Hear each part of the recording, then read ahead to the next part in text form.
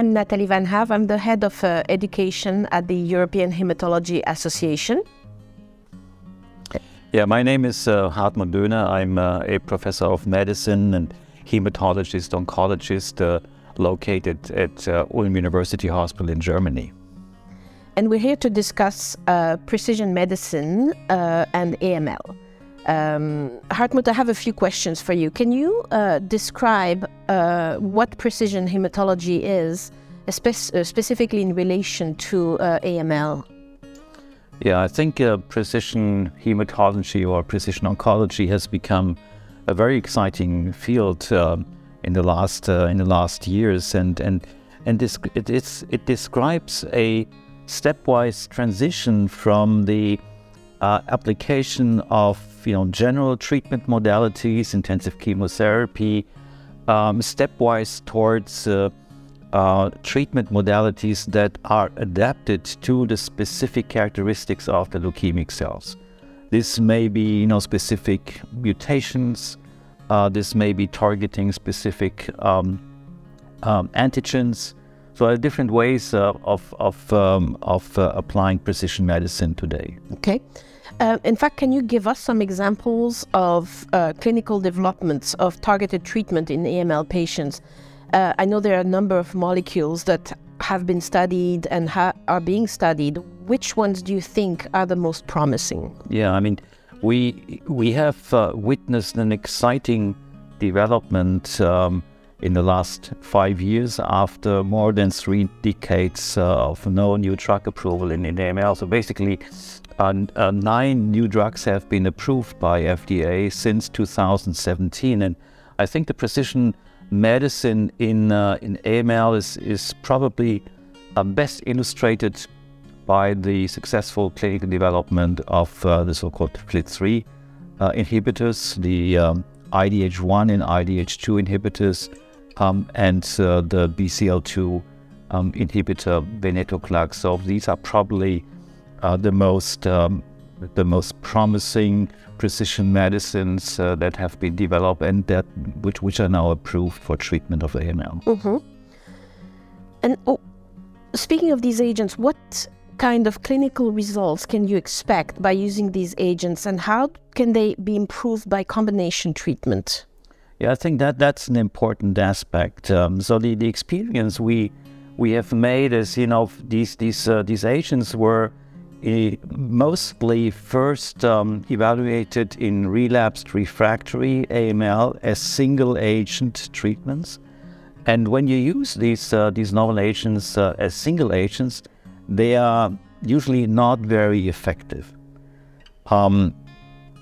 So I think it's important to combine these novel agents with the treatment modalities we know, such as intensive chemotherapy in younger patients, or to combine these agents with the so-called hypermethylating agents such as azacitidine or decitabine in older patients. And I think we have learned from these clinical studies that we have to combine these novel agents with standard of care to really exploit the efficacy of these new agents. Okay. I have a specific question about agents that target epigenetic processes. We're talking about precision hematology, but from what I understand from the paper and other papers I've read, is that we don't fully understand how these agents work. Does that make sense with the concept of precision hematology? Yeah, that's a good question. I mean, as you say, we still don't know exactly the precise mechanisms of actions of the hypermethylating agents.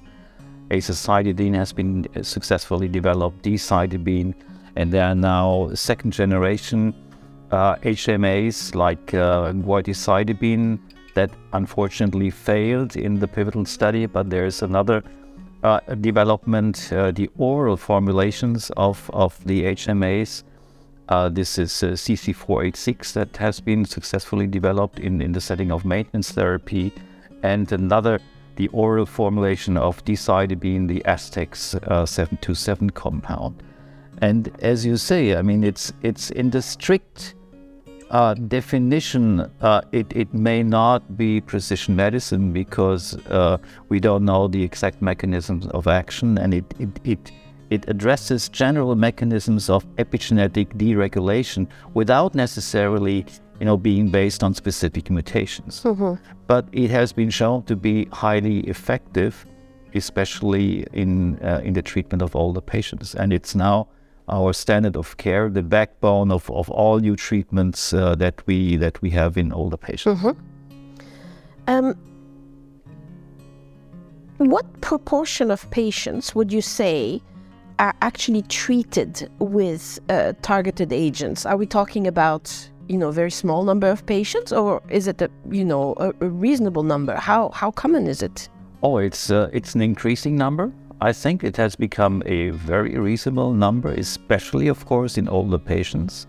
I mean, the new standard of care since now 2 years for the treatment of more unfit older patients is the combination of an HMA plus the BCL2 venetoclax. And venetoclax, I mean, we discussed it, is one of the successful developments of precision medicine. So that is the new standard of care in older patients. And AML, we need to recall every time it's a disease of older patients with a median age nowadays of about 70 at time of diagnosis. So a large proportion of patients is being treated with this combination. With regard to younger patients, we still have only one approved precision medicine treatment. That is the combination of intensive chemotherapy with the FLT3 inhibitor midostaurin. But FLT3 mutations are very common in younger patients, so it's an incidence of around 25 to 30%. So this proportion of patients is already benefiting from the application of precision medicine. Okay. What would you say are the main challenges in the implementation of precision medicine in AML in clinical practice? There's what happens in research, but in clinical practice specifically, what are the issues? Well, one major issue is especially, of course, for countries that are less well-resourced, are the costs. I mean, all these new agents are very expensive. And not all, health systems can afford offering, these new drugs to their patients. That's certainly one big challenge if you think, globally. A second challenge is certainly molecular diagnostics.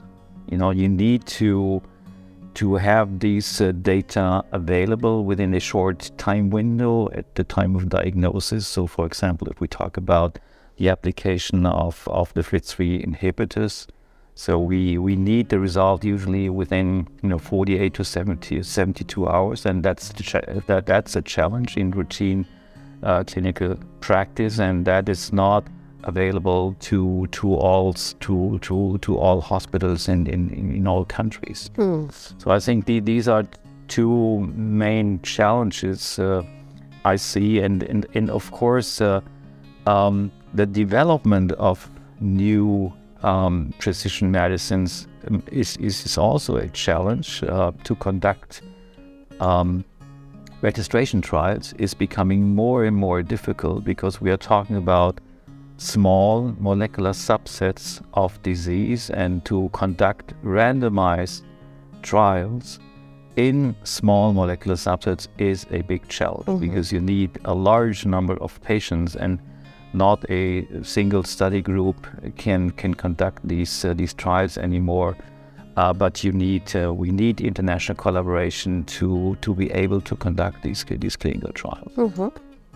And the last question, would you be able to tell us briefly about how precision medicine and ELN recommendations in treatment of AML go together? How is that represented in the ELN recommendations?